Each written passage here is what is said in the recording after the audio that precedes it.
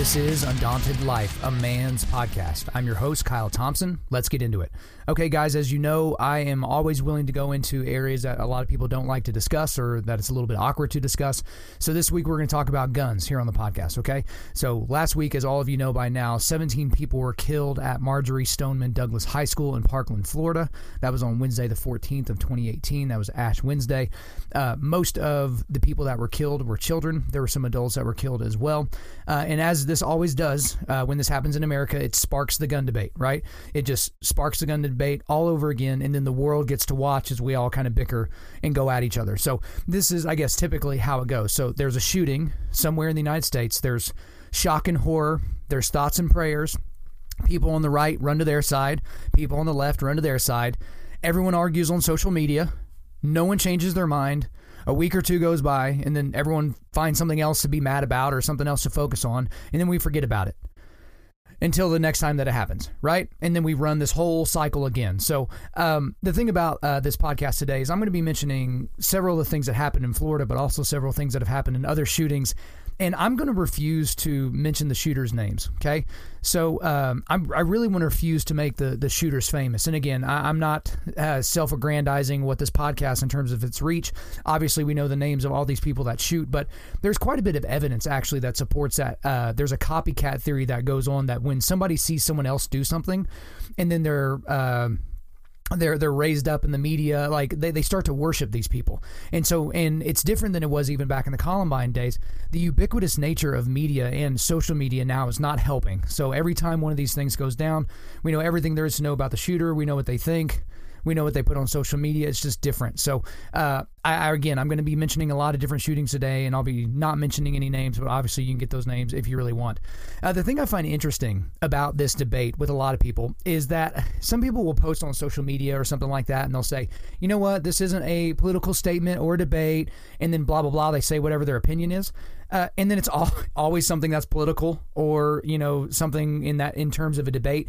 I'm just going to be upfront from the beginning. We are going to go political today, okay? So there are going to be things that are going to be said in this podcast that are political. If you're not a political person and you don't really like conversations like that, get over it because that's where we're going. You should probably just kind of lean into this conversation and see where it goes.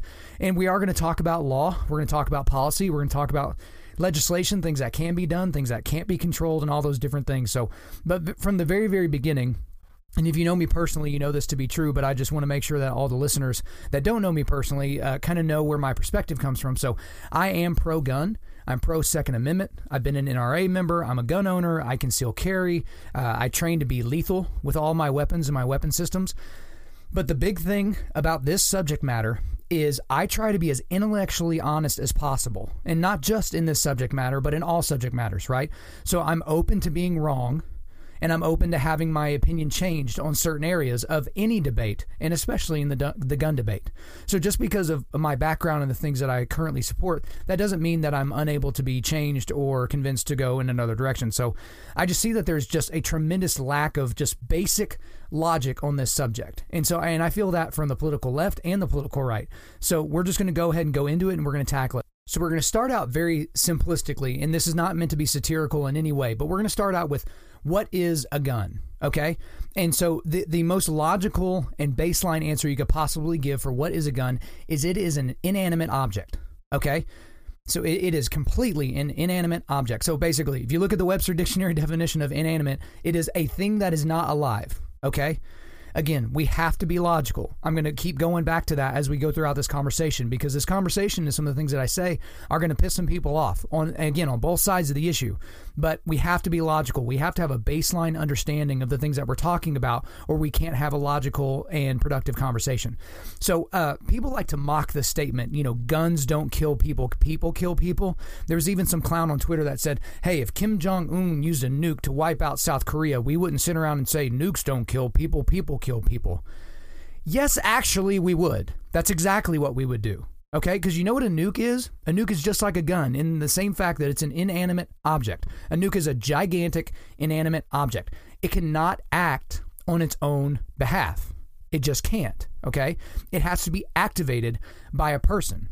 Okay, so a gun just can't jump up and bite you, okay? So look, if you and I were sitting across from a table from one another, we're at a diner or something like that, and I pull my gun off of my hip and I set it in between us, nothing's going to happen. Like, it's an inanimate object, right?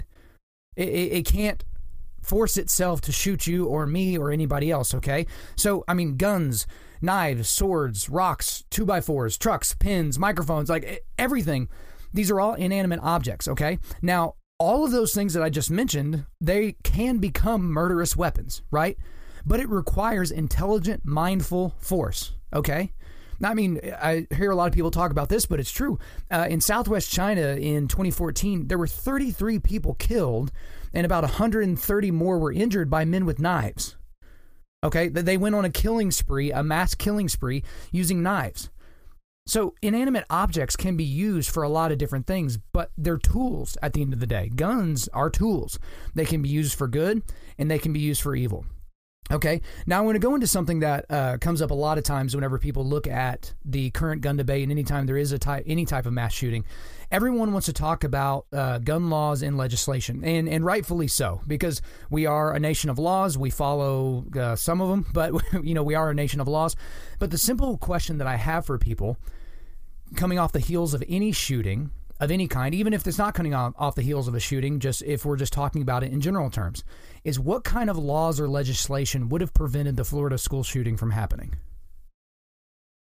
Like what laws and legislation would have prevented that from happening? Because people love to scream at the president, whoever's in office. They love to scream at the politicians that are currently running Congress. Some people just they scream at the sky, but they don't propose anything. Like, do you notice that? They don't actually end up proposing anything. So you have your late night show hosts, they get on TV and they cry and they feign anger. Everyone starts, screaming, enough is enough and it's time for change and we really need to do something.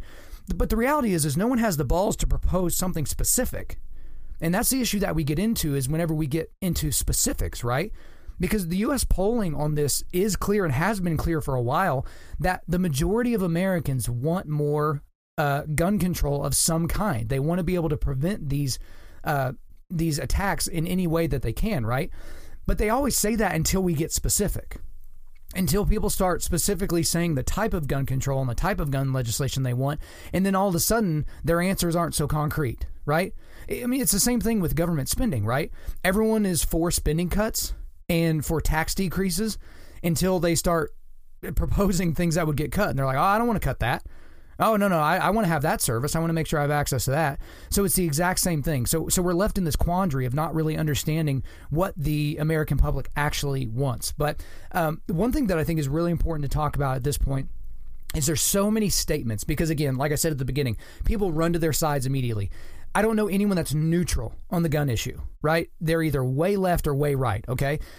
And so I want to go over some statements. There's a lot of them that I hear and that most of you hear on social media from the major news media, from politicians, and it's just common nonsensical statements about the gun debate. And I'm going to pick on both sides here. But many of these statements do come from the political left, okay? Because the political left ideologically is on the anti-gun side. And they have a tendency, people that lean that way, have a tendency not to really understand things clearly on this issue. And that is not meant to be a dig in any way, shape, or form. But you have a lot of people that have no idea what guns are. They don't even know how to categorize them properly. And then they want to educate the entirety of the U.S. population on why they think they should be taken away in some form or fashion. So the thing about this is, guys, is knowledge is power. You've heard that before, but intellectual honesty is paramount. So I'm going to go over some of these things that people have been saying and really talk them through, and we'll do it fairly quickly. So, and one of the first statements is something like this. We should listen to the survivors of these mass shootings and base some of our legislation and laws on what they say. This is a very popular one now because, of course, a lot of the kids that were part of the shooting that survived this mass shooting, they've gone to social media, they've gone after politicians, they've gone after lots of different people. They've been on the news. I mean, a lot of news outlets just cannot stop putting these kids on television, and they're doing some sort of march, I think, toward the end of March in Washington, D.C., basically saying, hey, save our lives, protect us, those types of things. And this is going to seem a little bit... I don't know. I don't want it to seem insensitive. I know some of you might take it that way, but here's the thing: is We can look at these people and feel sorry for what they had to go through and feel that it was horrific that they had to experience something like that. But just because they went through something that was difficult emotionally, spiritually, whatever that may be, even physically for some of them that survived and didn't pass on, that does not make them experts on the legislative issues that are at hand. Okay? Again, that may sound a little bit insensitive, but that doesn't make them an expert. So just as an example, if I'm hiking in Colorado and I get attacked by a grizzly bear, but I make it out alive, should the local legislators come to me for my advice on nature conservation and hunting laws? I mean, just because I've been a part of something like that doesn't make me an expert on the nuances of how we can fix this issue or how we can even move in a positive direction. Okay, so again, you're going to hear a lot of that, and you're pretty much going to be shamed if you say anything that's negative about the opinions of some of these 16-year-olds or 15-year-olds or 14-year-olds that are saying things in the media. You're kind of seen as insensitive, but there's a reality to the situation. Another statement that people like to say right now is, the authors of the Second Amendment never could have imagined that modern Americans could gain access to military-grade weapons. Okay, so we hear that one a lot, right? Like the founders would have never done this. Well, in 1791, that's when the Bill of Rights were ratified. And so inside the Bill of Rights was the Second Amendment, okay? At that time, okay, 1791, when this was all ratified, non-military citizens owned the exact same kind of weapons as professional soldiers. The exact same. So a soldier on the front lines of the Revolutionary War and just some farmer on the back roads or something like that, they all had muskets and long rifles. Muskets were real military-grade weapons at the time. And then you'll also hear people say something along the lines of, the founders couldn't have known we'd be able to have such powerful weapons that wouldn't require a reload after every shot. Because obviously, if you know anything about old school muskets, I mean, there was one ball and you had all the gunpowder and you basically had to reload after every shot. But that also is kind of a ridiculous statement because there was something called the Puckle gun, okay? Puckle, P-U-C-K-L-E. And so this gun was a tripod mounted gun that it was a flintlock weapon, and it had a single barrel, and it was manually operated, and it had a revolving cylinder. So it was basically the first machine gun. This gun was patented in 1718, okay? This was 73 years before the First Amendment. So this idea that the founders could have somehow missed this entire contraption and had no idea that it even existed and that technology wouldn't continue to get better is a little bit absurd. It's pretty much far-fetched. This idea that some of the smartest men that we've ever had in our country's history had no semblance of where things could go militarily. So, and here's the deal, here's the reality. Modern Americans don't have access to the same kind of weaponry as our modern military. They just don't. So you can get close with some of the different things, but you can't just go out and buy the same types of things that our military has without some special licensing, which we'll get into a little bit later. But yes, absolutely, the founders thought the public should have military-grade weapons, obviously, because they wanted us to have a well-formed militia in case there was tyranny, right? And we've heard this before. How could anyone think that the United States would, have a tyrannical takeover of its people? Well, let's just look back at history. Let's look at the last 100 years and see when those things happened. Maoist China, Stalin's Russia, Hitler in Europe. Those were governments that were not tyrannical before those guys took over, okay? So another statement that people like to say at this point is no one needs to be able to have access to an automatic weapon, okay? So we've heard politicians like Barack Obama, Hillary Clinton, Bernie Sanders, Nancy Pelosi, and many others. All these people have said something about automatic weapons. But here's the reality, guys. Almost no one in America has an automatic weapon, okay? Almost nobody. I mean, could you name 3 shootings that have happened in America in any form or fashion where a full auto weapon was used? I mean, I don't even know if you could name one. So here's the deal. It's crazy that I even have to do this, but does need to be educational for some people because you just don't know what you don't know. Okay, an automatic weapon means that if you pull the trigger back once, right, and hold it down, whatever is in the clip, okay, whatever in the magazine, every single one of those rounds will be shot through the gun. So you pull the trigger once, you hold it back, and everything is shot out. The next round automatically goes into the chamber, is chambered, and is shot, okay? Now, a semi-automatic weapon means you pull the trigger once, and one bullet leaves the chamber. You have to pull the trigger again for another bullet to leave the chamber. Almost every gun that you see in the overwhelming majority of guns owned in the United States are semi-automatics, right? So think pistols, think revolvers, think magazine-fed rifles of any kind, even hunting rifles. A lot of these are semi-automatic. You pull the trigger once and one bullet goes down range. So here's the deal. And in order to own an automatic weapon in the United States, you need what's called a Class 3 license, okay? So people don't normally talk about this a lot because they say such stupid things on television. But this is unbelievably hard to attain, a Class 3 license. There is an extreme vetting process and background check. This is not like the basic background check when you go down to the pawn shop or some gun store and buy a gun. It is not the same. It takes months and months and months. It's a very expensive process, and also the guns themselves are incredibly expensive, okay? So no one is paying, what they go to Cabela's and buy an AR-15. They're not buying an automatic M4 for the exact same amount of money. It's not even close. So the thing is there is an unbelievable amount of regulations on that person, and basically everything there is to possibly know, the government knows about that person. And they have to do it that way, otherwise they're not going to be able to give them that license, okay?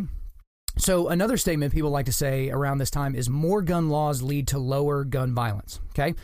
Here's the deal. Most of the gun violence in America, per capita, again, we're going basically per capita based on population, it occurs in the cities with the strictest gun laws. Okay, so think Chicago, Baltimore, D.C. area, Detroit. All of these areas have very liberal Democrat precincts, right? So these are people where every part of government is ran by blue candidates, right?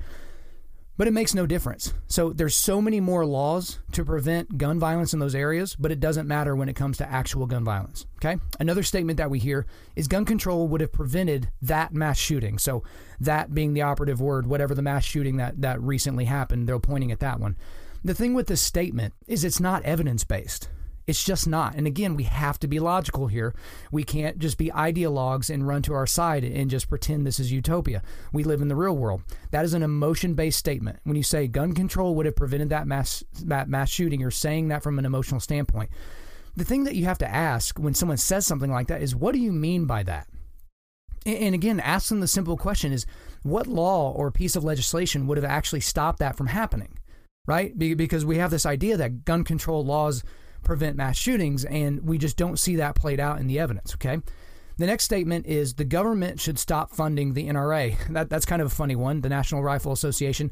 Here's the thing, this is an easy one to debunk because they don't. Moron. They just don't. It's a private organization with dues-paying membership, okay? And guess what? If somehow the government was able to do a tyrannical takeover of the NRA and keep it from happening, there would be however many million members of the NRA would start another group, and they would just join that one and pay their dues, okay? The next statement we hear a lot, keeping with the NRA, is the NRA and the gun lobby are too powerful and are responsible for these deaths. They're paying off Republicans with blood money, okay? We've all heard something like that. Everyone loves to point at the NRA and it's their fault and those types of things. We don't want to look at the shooter and the responsibility within the shooter. We want to point at an organization, right?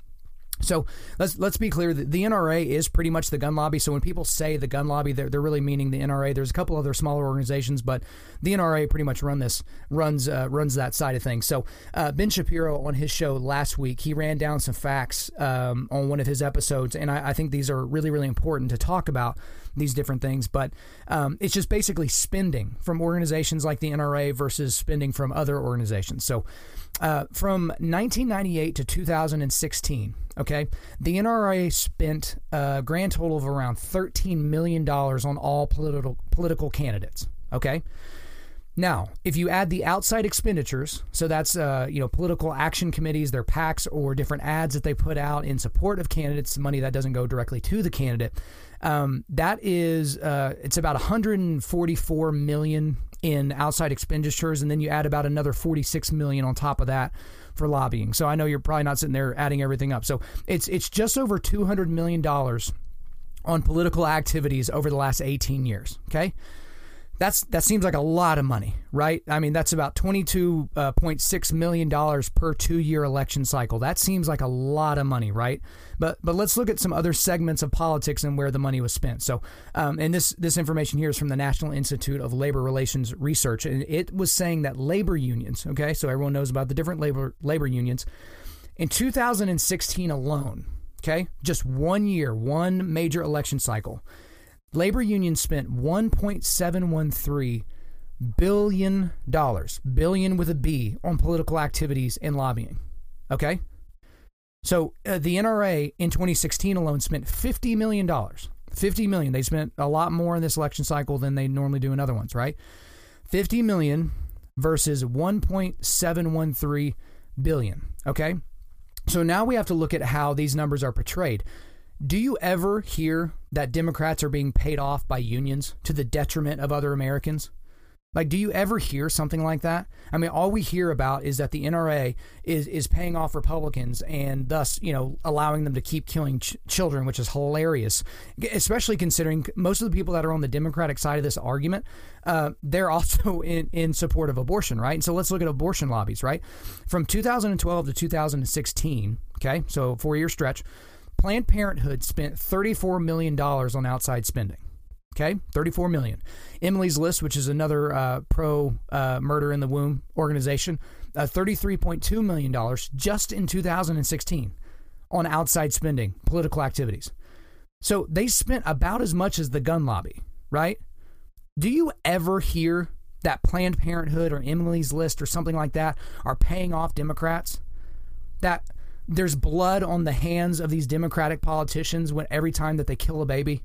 Like, and here was Ben Shapiro's point when he was running down those numbers, is these special interest groups, they find candidates or public figures that already support their position, right? And then they put money behind them. Like, the thing is what people normally think is that a politician has changed their position because of the money they get from these special interest groups. Show me a politician that has changed their viewpoints on any of these topics based on political donations that would come in from these organizations.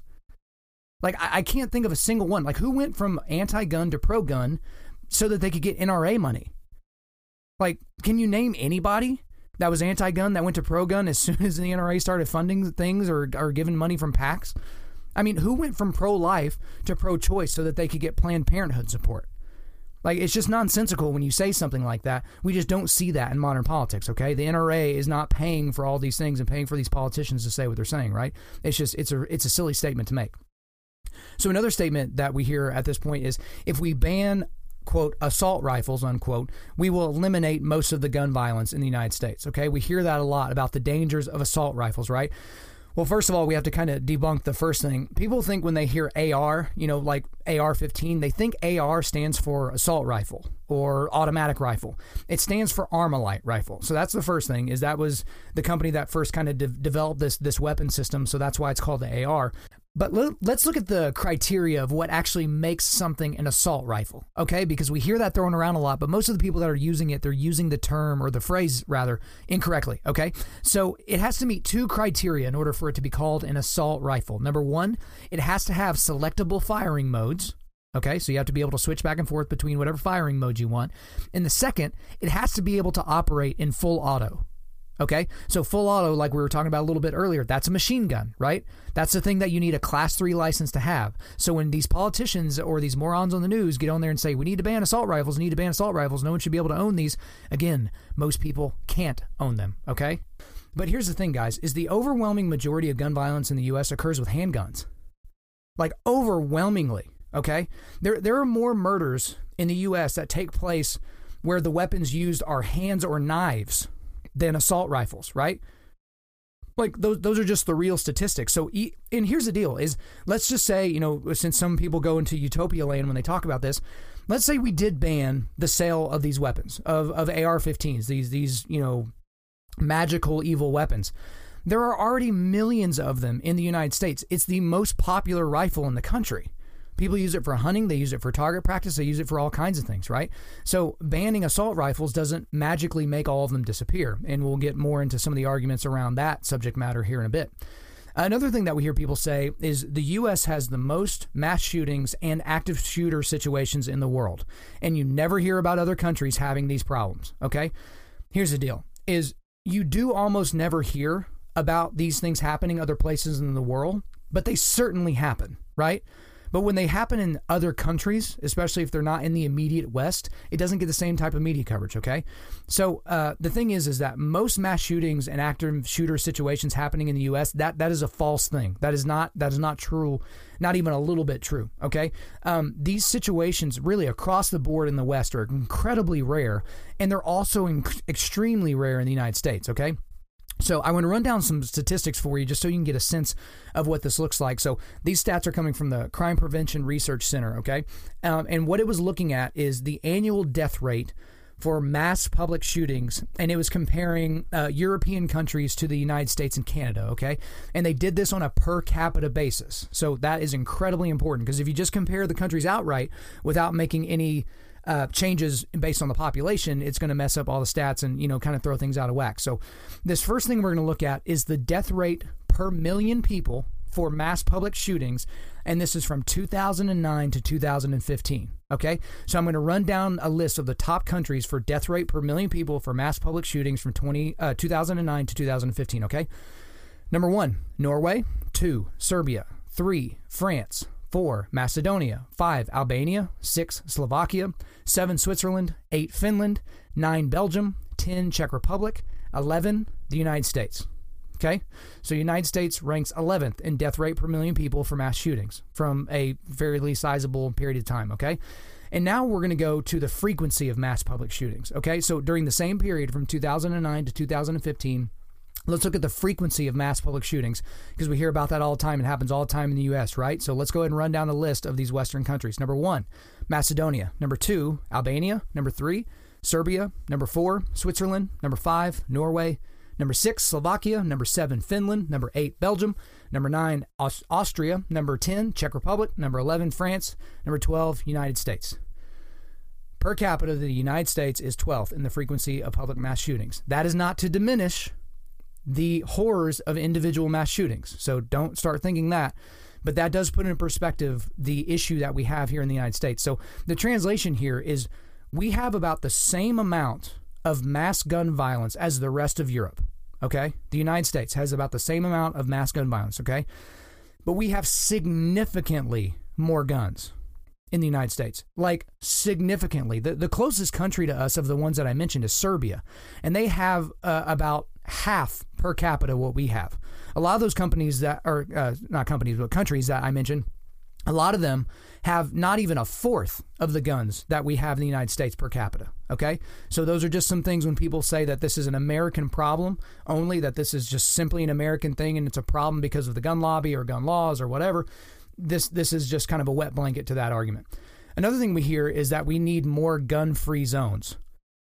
Okay, guys, criminals do not care about gun-free zones. You know what gun-free zones are? Schools. Schools are gun-free zones. How many shootings have taken place in schools? How many? And people have probably seen memes like this or T-shirts. Criminals don't show up fully cocked and ready to go and then see a sign on the door that says, "Oh, no guns," and they're like, "Ah, damn it, I got to go somewhere else now and shoot people." They don't care. Okay, so that's a stupid thing to say. We need more gun-free zones. All right. Another thing we hear is if the government could just have more power in this area, these shootings could have been prevented. If they just had more power, more control. Well, let's look at some of the last few things that have taken place, okay? So let's look at this Florida high school shooter from last week. The FBI was aware of his threat to society. They knew about this guy, but they did not investigate it. This guy made threats on YouTube saying he would be a professional school shooter. He bragged about his gun ownership and training on Instagram. That he had commented to other students before he was expelled about good places that he could shoot from, and in the school. I mean, peers of this guy reported him to the FBI on a tip line, right? Because they were scared he was going to do something, right? They said he had this really erratic behavior. He owned all these guns. He had a desire to kill people. He had very disturbing things that he would post on social media. He had a desire specifically to do a school shooting. And the info was not assessed as a potential threat to life. Somehow, it was not assessed. The magical government that if we just gave them more power couldn't do anything. Like, here's the thing about this kid. Before he was eventually expelled from the school that he ended up going back and shooting, school administrators wouldn't even let the kid carry a backpack on school grounds because they were so afraid that he was going to do something. Like, why was this guy just walking around? Why was he able to buy a gun? It's ridiculous. But let's look at the Texas church shooter that we had last year. The dude was charged with domestic violence, right? Dishonorably discharged from the American Air Force, right? The Air Force did not report it. So this guy was legally able to buy a gun when he should not have been legally able to do so. The background check failed miserably. I mean, look at the other shootings we've had. We've had the Fort Hood shooter, the Pulse nightclub shooter in Florida, the San Bernardino shooters out in California. There were warning signs all over the place on these people, and the Fed did nothing, right? Gun laws and processes didn't work. So just adding a bunch more laws and processes on top, does that guarantee that it's going to work? I think it needs to be tightened up. I clearly think the background check thing needs to be tightened up. If there's certain things from your background that should trigger, maybe an ATF interview, like a specific, more in-depth type of a thing. But guys, these shootings don't typically fall out of the friggin' sky. Like, there are warning signs with all of these people almost every time. Here's the thing. The federal government can't fix roads and bridges properly, but we should just trust them to take all of our guns and do well with it? Like, it's just nonsense. Like, why would anyone believe that to be right? So at this point, you might be thinking, I'm just railing on the political left. And again, most of these arguments do come from the political left. But here's a few that we get from the right, okay? Here's one. We don't have a gun problem. We have a mental health problem. Like, when people say that, I'm like, what exactly does that mean? Because typically you hear a lot of people on the left make political statements that actually say nothing. But what does that mean? We don't have a gun problem. We have a mental health problem. It's like, okay, you say that, but what's your proposal then? Okay, and then typically you would get this type of response. Better background checks will prevent, quote, crazy people from getting guns, right? That's what we hear all the time. Here's the thing, is when you lump all these people into the crazy people category, it dehumanizes them. It makes them seem like bad guys in a movie. It makes them seem like they couldn't be our neighbor. Like someone from class or someone from work that we see the warning signs, but we're like, well, they're not Hitler or they're not, one of these crazy people. Like, the question is when you get into actually digging into when people talk about the mental health, the issue and how we should do mental health screenings for people that want to buy guns, is who will do these mental health evaluations? Like, who will perform them? The federal government? Are these psychologists or counselors, are they being paid? Who's paying them, right? Like, who will pay for these things, right? So is the gun purchaser going to pay for these? How about the gun store? Is the city that it's being purchased in, the state, is the federal government going to pay for this? Like, when people suggest these types of things, they're not really saying where these things would go to, like who would take care of them, right? And who will set the evaluation criteria? There's another question. So if a lot of Republicans are in office, like right now, will more people be able to get guns because their evaluation criteria will be more relaxed? How about if more Democrats are in office, will less people get guns because they're going to be more strict on it? So when people say something like that, they're never specific. It's like, if you're going to make an argument, for the love of God, just be specific. Like, actually have a fully developed thought before you let it come out of your face, okay? And another one we get, another statement we get from the political right is, gun control laws like background checks and micro-stamping are an invasion of personal privacy. Give me a friggin' break, people. And again, these are people on my side, and they don't like when I talk about this type of stuff. But that is one of the dumbest things you could possibly say. Like, I don't need the government knowing about my background, blah, blah, blah. The government already knows pretty much everything there is to know about you. You know why? Because of you. You post just about everything you do on social media. Moron, right? You post where you're eating dinner. You post where you're going on vacation. Here's the other thing, guys. We bring smartphones and home technology devices into our homes, right? This Amazon and Google Home stuff, right? Those things are literally listening in on all of our conversations, right? They're in our homes, and they record video, they record audio, like, and we're worried about the government knowing more about us somehow.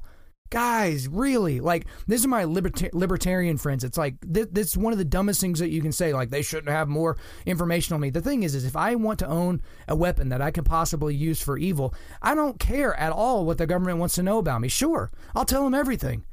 Like, I'll do an interview. I don't need to pick my gun up today. I'll pick it up later this week. Like, do whatever you need to do to ensure that I'm a law-abiding citizen, right? But just don't go crazy with it. Another statement we hear right now is pro-gun people don't care about dead children. This is a new favorite one. People are getting a little bit over their skis on this one. This is literally one of the dumbest things any human can possibly say. Do you think people like me are happy about this? Do you honestly think people like me are happy when something like this happens? Do you think that we just sit around like this is some sort of joke? You know, we pour ourselves a whiskey and get us a nice cigar and like, another school shooting. Haha. Like, really? People that are pro-gun don't care about dead children? Like, do you think the NRA and its members like that this stuff is happening? Do you honestly think that? I mean, part of the reason why the National Rifle Association even exists is to make sure people have access to guns and training so that they can stop these kinds of things from happening. And here, the same thing is true. I hate when people on the political right say that the left doesn't care enough when there's a terrorist attack. That's what they say every time, right? Because the left, you know, they don't want to say, oh, there's an Islamic fundamentalist terrorist attack. The left doesn't care about those, but they care about school shootings. That's ridiculous. That's stupid. Like, they clearly care, but it just doesn't fit into their agenda or their rhetoric, right? I mean, look at, liberal news stations like MSNBC or CNN. Every time there's a school shooting, they go and make sure they find students that survived or they find parents of deceased students, and they make sure to bring them on television. But you never see them during the same thing when there's a domestic terrorist attack. You don't see them going talking to parents or survivors. You just don't see that happening because it doesn't fit their agenda. It doesn't fit their rhetoric. Here's the deal. Many anti-gun people are on the political left, right? But they also support abortion. So when someone says something like pro-gun people don't care about dead children, a lot of those people support abortion. So you're totally cool with us ripping a baby to shreds. You know, they're alive in there and they can feel pain, but we just rip them to shreds for the sake of convenience, but that's okay. Yeah, spare me the virtue signaling, okay? All these people that are just like, oh, I really care about people. You don't care about the around 1 million people that are killed in the womb every year. So yeah, spare me. Another statement we hear is it's going to take more Democrats in office to fix this problem. Okay, it's going to take more Democrats. Again, Chicago, Baltimore, D.C., Detroit. But here's another interesting thing for all you virtue signalers out there talking about Democratic politicians and how they can fix this. Barack Obama, from 2009 to 2011, right? Barack Obama, Democrat, had the White House. Democrats also had the House and the Senate, and they had a 60-vote majority in the Senate, okay? So it was all Democrats in all branches of government from 2009 until 2011. So I'm going to run down a list right now of the significant gun legislation that group passed during that time period, okay? Here we go.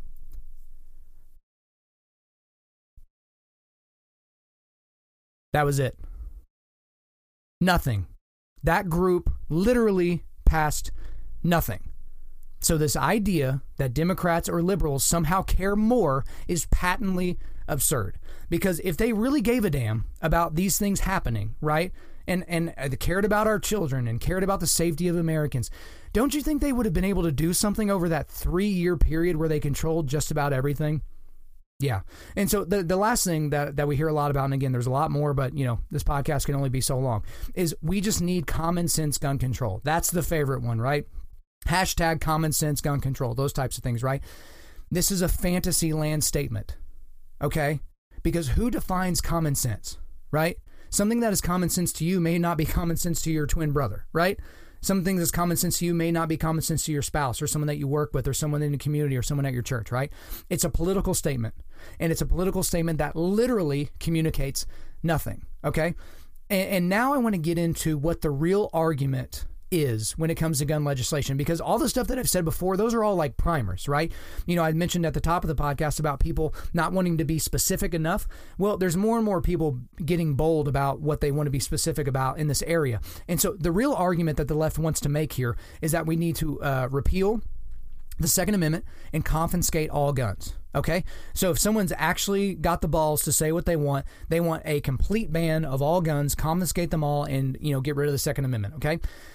And the big reason why people say things like this is they say the U.S. should ban all guns like Australia did. Okay, that's like the big thing. Let's do what Australia did. So we're going to break that down. But let's just say, for saying sake, since some of this is very utopian in nature, if the government tried to confiscate all the guns in the U.S., we would have a civil war. And that is not a threat. That is a reality, right? You go to Oklahoma, where I'm from, and you try to take guns out of people's houses and see how well that goes.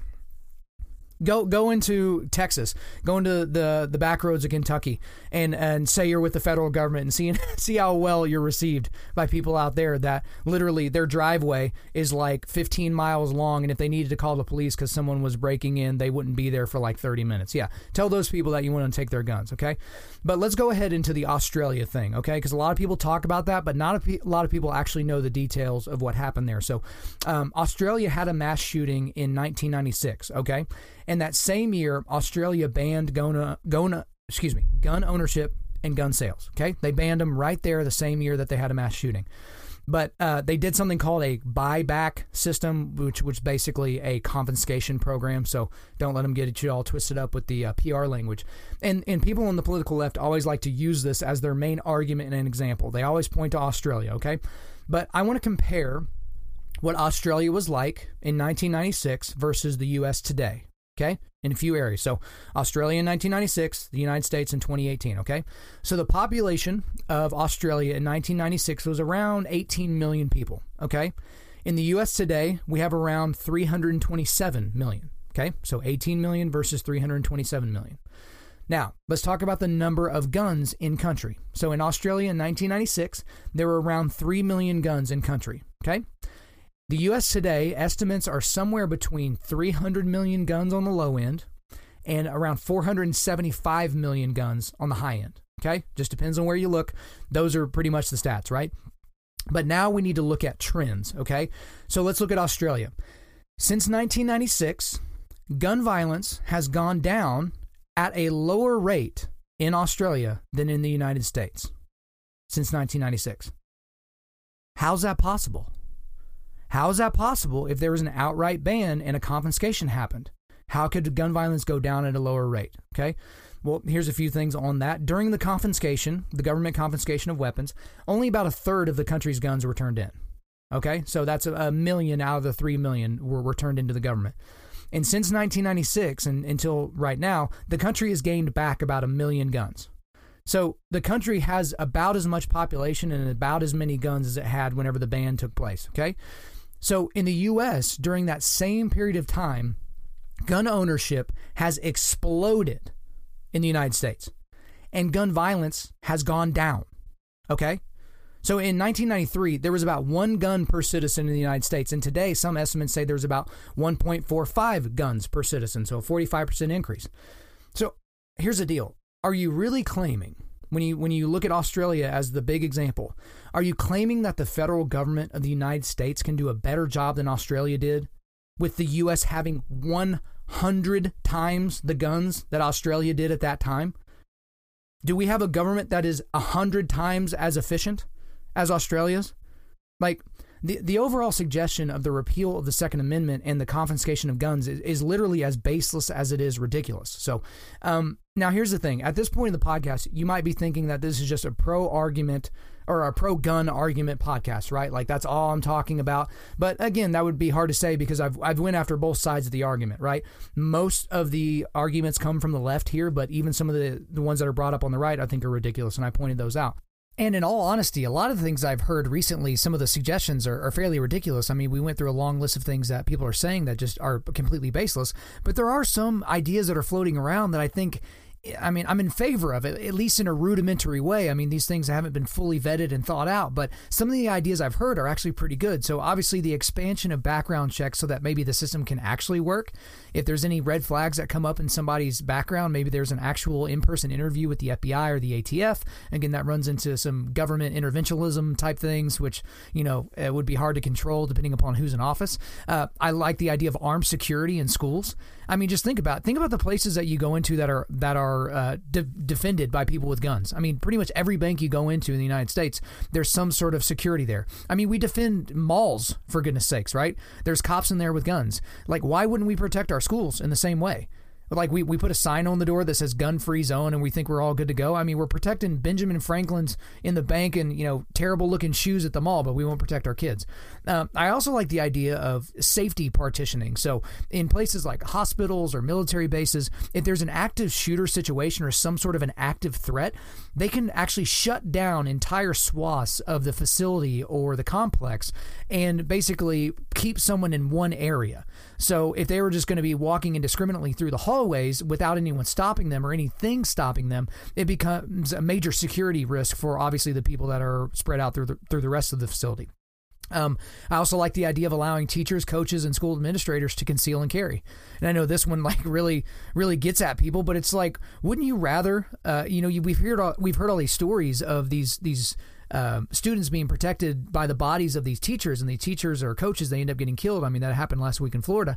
Like, I would really like to see some of these people be trained to use their weapons and to be able to use lethal force to end a threat before it becomes a massacre. You know what I mean? And I can guarantee you groups like Sheepdog Response, that's the company that Tim Kennedy runs, I guarantee you they would do a lot of that training for free. I'm almost positive I saw on Instagram right after all this went down that Tim Kennedy was in Florida doing some sort of a training, and he was telling any school administrator that wanted to come and get his training, like he would bring them out. Like, he would foot the bill for bringing them out to get them this training.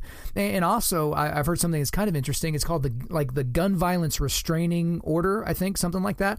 Basically, if your immediate friends or family or people that are really, really close to you think that you are an immediate danger to society and you own guns, they can actually petition the local court to temporarily restrain you from your weaponry. Okay, so again, that is something that, if kept in check, could be effective, but it's really, how is it going to be legislated, and how is it going to be controlled in a community like, say, San Francisco versus a community like the one I live in, like Oklahoma City? Like, is it going to be legislated differently? So not all the ideas that are out there are bad, but some are, better than others, and they're certainly not all created equal.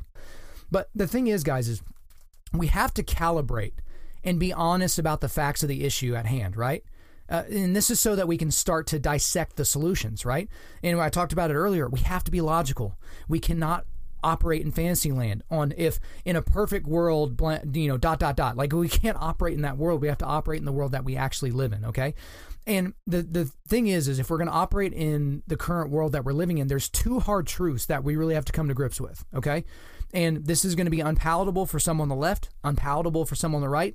And again, like I said, there's pretty much no one in the middle. So there are those two hard truths. The first one is bad people with guns are almost always stopped or neutralized by good people with guns. Gosh, that just hurts people from the anti-gun side to the core, but it's true. Bad people with guns are almost always stopped by good people with guns. You cannot be intellectually honest and argue against that. You cannot do that. If someone's breaking into your house at night and you don't own a gun, you call the cops. Cops are good guys with guns, right? And some people are like, oh, well, they're professionals. They should be able to have guns, blah, blah, blah. Same with our military. Well, look at the church shooter in Texas, right? Do you remember how he was stopped and how he was neutralized? He was neutralized by an NRA instructor who was using the exact same weapon as the attacker. The attacker had, the evil AR-15. So did the good guy with the gun in that situation. He used an AR-15 to stop this cat, okay? So again, it's a tool that can be used for good or for evil. This guy chose to use it for good, all right? So that's the first hard truth that we need to look at. The second hard truth, and this gets a little bit deeper, but you cannot legislate evil. You cannot legislate evil, okay? Most anti-gun sentiment people, they have something in common whenever they talk about this issue, or when they talk about really any issue. They believe that most people are basically good. I'm using air quotes right now with the word good, okay? They think everyone is typically good. A lot of people that fall on the more liberal side of argumentation, they have this idea that people are just naturally good. But as disciples of Jesus, guys, we know that's a ridiculous statement. Like, we know that in a lot of ways we are rotten to the core in a lot of ways. Okay, but let's just say, for saying's sake, before we get into the Christian perspective, which we will obviously get into, let's take an evolutionary biologist's point of view. Okay, so these are people that think we are just highly evolved monkeys that wear pants. It's all good. That's who we are. Where does altruism fit into the survival of the fittest model? The desire for everybody to have good things. The most amount of good for the most amount of people. Where does that fit in? What about charity? Where does charity fit into survival of the fittest? How about care for the old or the sick, caring for those people? How about the rights for minorities? Where does that fit in? How about protections for the weak? Where exactly does that fit in? Do you kind of see where I'm going? And it's because those things don't fit in to those models, right? And here's another thing. How would you explain a gauge for what evil is? Okay, if you're an evolutionary biologist, how do you gauge evil? Okay, is a person shooting up a high school, is that evil? Where do we get our gauge for that? Again, survival of the fittest model. How about a man raping a 5-year-old girl and then murdering her? Is that evil? let's go away from the human element, all right? Let's say a lion, a fully grown lion, eats a baby zebra. Is that evil? A crocodile eating an old water buffalo that's getting a drink, is that evil? You know, an evolutionary biologist has no gauge for evil. And yet we have people that believe in those types of things. They believe that there is no unmovable mover. There is no intelligent creator. They believe that we are highly evolved monkeys that wear pants. Then why are we belly aching about people doing evil things? Right? Like, why are we complaining about things that we have made up our own morality on and make up our own issues, right? The thing is, guys, is there's a reality here, and that is that we are not all basically good. We're not. Every single one of us is capable of unspeakable evil, right? And a lot of people that were around are actually acting out on that. And there's another reality, is that sin entered the world and broke God's perfect model. Like, that's what happened, right? So the thing is we're all born with evil in us, right? And we can go to scripture to look for some examples of this. So David in Psalm 51, he said, "Behold, I was brought forth in iniquity, and in sin did my mother conceive me." Okay, so from the moment you were brought forth in sin, right? Jeremiah 17:9, "The heart is deceitful above all things and desperately wicked. Who can know it?" Okay, and we'll go into Romans a little bit here. This is a little bit longer, but this is in Romans 7, and Paul is kind of describing things about himself, and you can just feel the angst and the things that he's saying. So here we go, starting in verse 13 of chapter 7, and we'll go through verse 25. "Did that which is good then bring death to me? By no means. It was sin producing death in me through what is good, in order that sin might be shown to be sin, and through the commandment might become sinful beyond measure. For we know that the law is spiritual, but I am of the flesh, sold under sin. For I do not understand my own actions. For I do not do what I want, but I do the very thing I hate. Now if I do what I do not want, I agree with the law, that it is good. So now it is no longer I who do it, but sin that dwells within me. For I know that nothing good dwells in me, that is, in my flesh. For I have the desire to do what is right, and not the ability to carry it out. For I do not do the good I want, but the evil I do not want is what I keep on doing. Now, if I do what I do not want, it is no longer I who do it, but sin that dwells within me. So I find it to be a law that when I want to do right, evil lies close at hand. For I delight in the law of God in my inner being, but I see in my members another law waging war against the law of my mind and making me captive to the law of sin that dwells in my members. Wretched man that I am, who will deliver me from this body of death? Thanks be to the God through Jesus Christ our Lord. So then I myself serve the law of God with my mind, but with my flesh I serve the law of sin." Okay? So some people who are maybe on the atheist or skeptic side, they may listen to that and be like, "Oh yeah, that's just, spaghetti monster in the sky stuff, like the Bible's not real, blah, blah, blah, whatever." Okay. Even an atheist or a skeptic or an evolutionary biologist knows this to be true. I mean, we can't pour evil into a beaker and take it to a lab and study it or something like that, but we know it in our bones. We know that we have evil in us, right? Like, we know we've had these thoughts of wanting to do damage to somebody, to hurt somebody, to take advantage of somebody. We've had these thoughts, right? But a lot of people will say that they're not evil because, well, I've never actually killed anybody. I've never actually raped anybody. I've never stolen anything of value from someone. But here's the thing. Jesus had you in mind when he said this stuff that's recorded in Matthew 5, okay? So towards the end of Matthew 5, he talks about a lot of different areas. So this is what he says in terms of anger. So this is Matthew 5, 21 through 22. "You have heard that it was said to those of you, 'You shall not murder,' and whoever murders will be liable to judgment. But I say to you that everyone who is angry with his brother will be liable to judgment. Whoever insults his brother will be liable to the council, and whoever says 'you fool' will be liable to the hell of fire." Okay? So that's on anger. Now let's look at lust. So this is starting in verse 27. "You have heard that it was said, 'You shall not commit adultery.'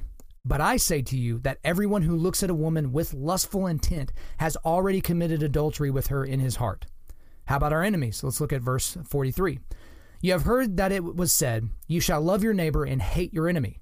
But I say to you, love your enemies and pray for those who persecute you, so that you may be sons of your Father who is in heaven.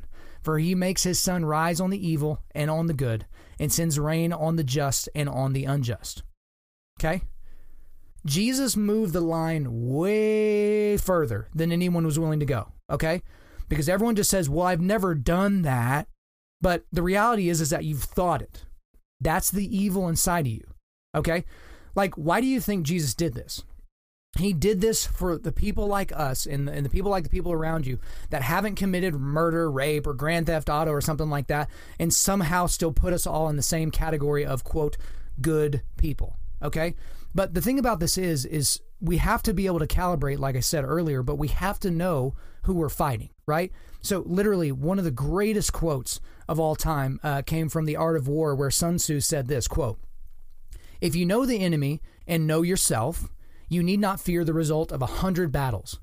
If you know yourself but not the enemy, for every victory gained, you will also suffer a defeat.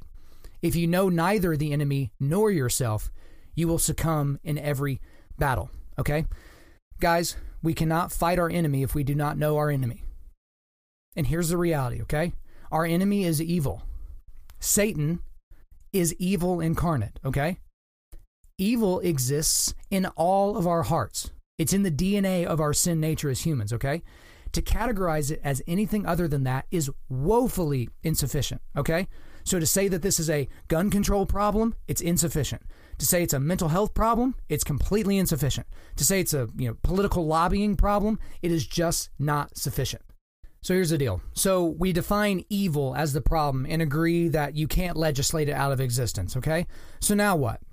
Right? So some people will be like, okay, great, Kyle, you've convinced us that it's evil. Now what the heck do we do about evil? And here's the thing, guys, is we can't stop evil thoughts from occurring. Like, most of us can't even stop it within ourselves. How in the world could we think that a law on the books could potentially stop it in somebody else? We can't stop all instances of evil from coming to fruition either. Like, we could literally lock down everything and everybody and still bad things could happen. But here's the deal, man. We can fight back and push back against darkness.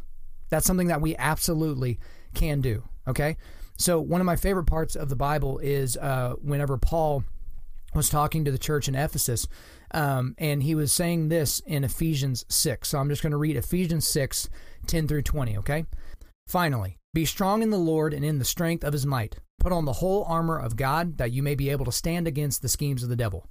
For we do not wrestle against flesh and blood, but against the rulers, against the authorities, against the cosmic powers over this present darkness, against the spiritual forces of evil in the heavenly places.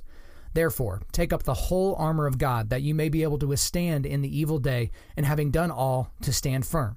Stand therefore, having fastened on the belt of truth, and having put on the breastplate of righteousness, and as shoes for your feet, having put on the readiness given by the gospel of peace. In all circumstances, take up the shield of faith, with which you can extinguish all the flaming darts of the evil one, and take the helmet of salvation and the sword of the Spirit, which is the word of God, praying at all times in the Spirit, with all prayer and supplication.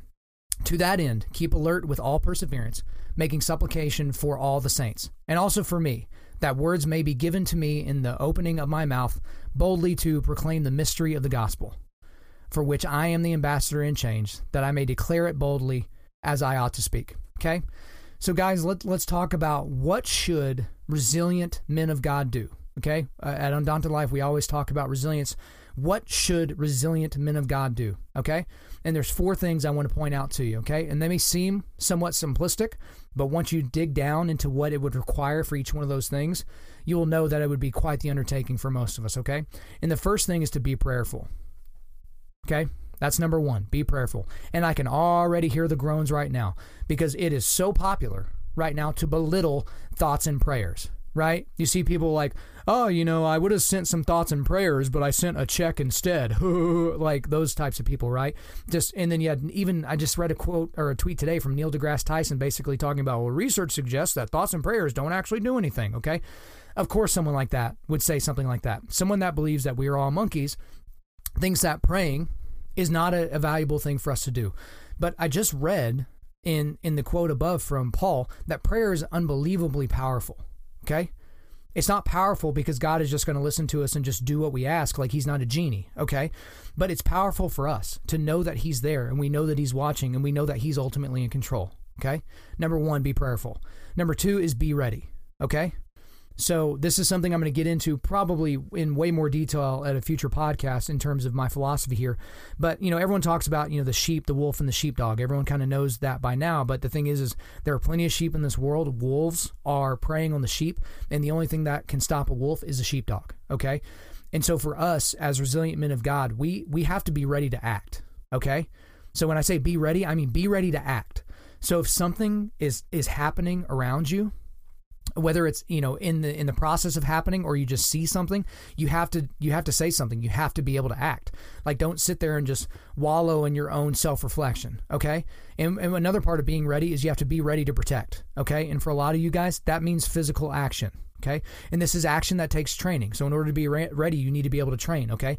So train your body and train your skill set to where if something like this happens, that you can protect those around you. Okay, that you can protect the weak and the untrained around you that could otherwise get caught up in this evil, okay? We live in a post-Genesis 3 world, okay? This is not the perfect world that God had for us. We have to be ready to act, okay? So be prayerful is number 1. Number 2, be ready. Number 3 is be vigilant, okay? Got to be vigilant, okay? So you have to look for warning signs at all times, okay? Again, they're literally everywhere. If you look at any of these mass shootings, go back 10 or 15 years, almost none of them were random. Almost none of them were unpredictable, okay? A lot of these, we saw this. Like, we could have done something. So for us, as resilient men, we have to be vigilant, okay? Get out of your phone sometimes and be looking around in your normal community and see if there's a potential threat, okay? That is your role as a sheepdog, as a man, okay? So number 1, be prayerful. Number 2, be ready. Number 3, be vigilant. And finally, number 4, be engaged, okay? So you've heard some people say this, and it's just not being said enough. But if you see a loner, so I'm talking, if you're a teenager listening to this podcast, which thank you so much for listening, and if you see a loner in school, you need to talk to them. Just engage with that person, right? Someone at work that's kind of off to themselves, engage with that person. In college, in any setting, at church, if they're off by themselves, engage with those people. That's just good advice in all situations, just in general for life. But can you imagine what some of these threats could have been thwarted if people would have engaged with these people? I'm not saying that just going and talking to somebody is going to keep them from doing something murderous. Like, we don't know that to be true, okay? But here's the thing. And those are the 4 things, again, that I think that all resilient men should do, but we will never, ever be able to fully get rid of these instances of evil and violence. Like, we just won't. But the thing is we can be prayerful, we can be ready, we can be vigilant, and we can be engaged. Like, those are things that we can do. Those are the only things really that are in our control. Okay? And if we are prayerful and ready and vigilant and engaged, I can't imagine as a society us not being able to stop some of the violence that has occurred. Okay? If that is our focus. All right? So before we wrap up, we're going to do a quick resilience boost. As most of you know by now, we are a men's ministry and our mission is cultivating manly resilience. Specifically, we provide content that forges spiritual, mental, and physical toughness. So today, I want to talk about all 3. I want to talk about spiritual, mental, and physical, okay? And this is within the context of the things that we've said, okay? So spiritually, pray. Now, for some of you guys, when that's just like a normal part of your everyday life, that's not really a big suggestion. But for a lot of you guys, you need to pray. You need to pray for these families. You need to pray for the shooter. You need to pray for anything that's going to happen because we know it's going to continue to happen all across the globe. So spiritual resilience, pray. Get on your knees, get in the spiritual realm, pray. For mental, prepare your mind to be ready to act. Okay? I talked about what resilient men should be able to do. You have to prepare your mind to be ready to act. That's just something that needs to happen. Okay? And for physical side, train your body to be ready as well. Train your body to be ready to act. These are not small things.